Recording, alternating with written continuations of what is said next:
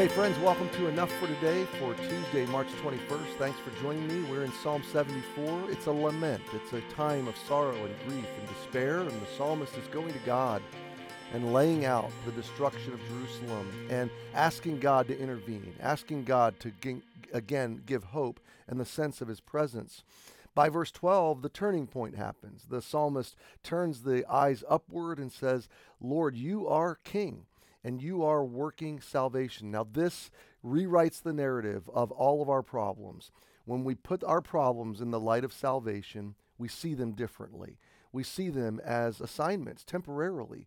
We see them in the light of God's strength and sovereignty, and so they downsize because God is powerful. God is sovereign. God is providential. So all of these things have meaning in his purposes for us. So the psalmist continues, and we saw yesterday, verse 13, Thou didst divide the sea by thy strength, breakest the heads of dragons in the waters, and breakest the heads of Leviathan in pieces. These are sea creatures. Gavest him to be meat to the people inhabiting the wilderness.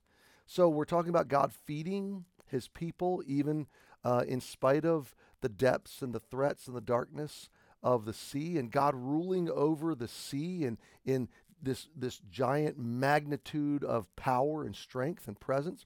Verse 15, the metaphors continue and the picture continues. Thou didst cleave the fountain and the flood.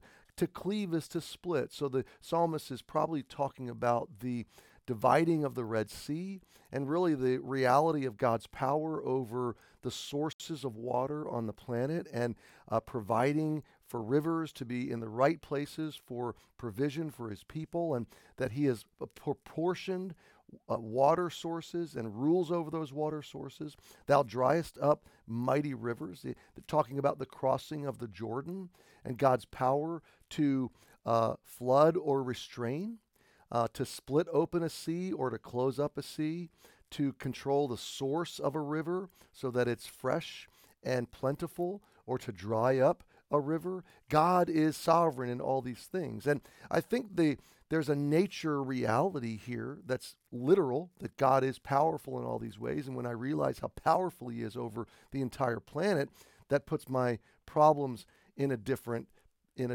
place in my sense of them. But also I think there's a metaphor. I think there's a picture of the psalmist thinking of his problems as overwhelming, as flooding. Or maybe the psalmist thinking of the seasons of life as sometimes there's provision and sometimes things dry up. Sometimes there's a threatening flood and sometimes the waters part. You know, these metaphors go both ways in some sense.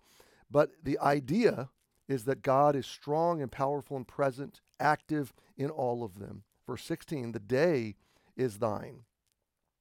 The night also is thine. Do you see the contrast? The sun is shining, things are good, the harvest is growing, the day is full, and you are in it. You're there, but the darkness settles in, and the night is long, and sunrise seems afar off, and the tears are many, and the sorrow is deep. That's yours also, the day and the night. Thou hast prepared the light and the sun. God, you're in charge of the light, and even in the dark, the light is coming back. The sun is going to rise. Thou hast set all the borders of the earth. Thou hast made summer and winter. So you control the seasons.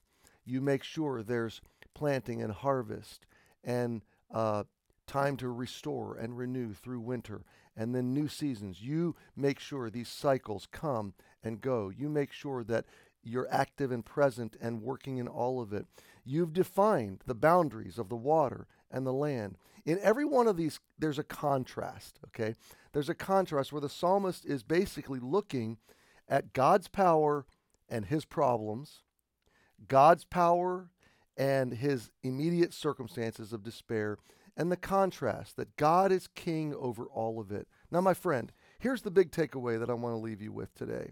God is just as present, just as powerful, just as active, just as purposeful and real in your dark times, in your sad times, in your sorrowful times, as he is in your joyful, bright, sunny day times. He is always your king. He is always working his plan of redemption. So verse 12 again is the hinge. The whole psalm hinges on verse 12. But now the psalmist is processing grief in the light of God's strength and sovereign power. And that's a good place to be. Happy Tuesday, my friend. I will see you tomorrow.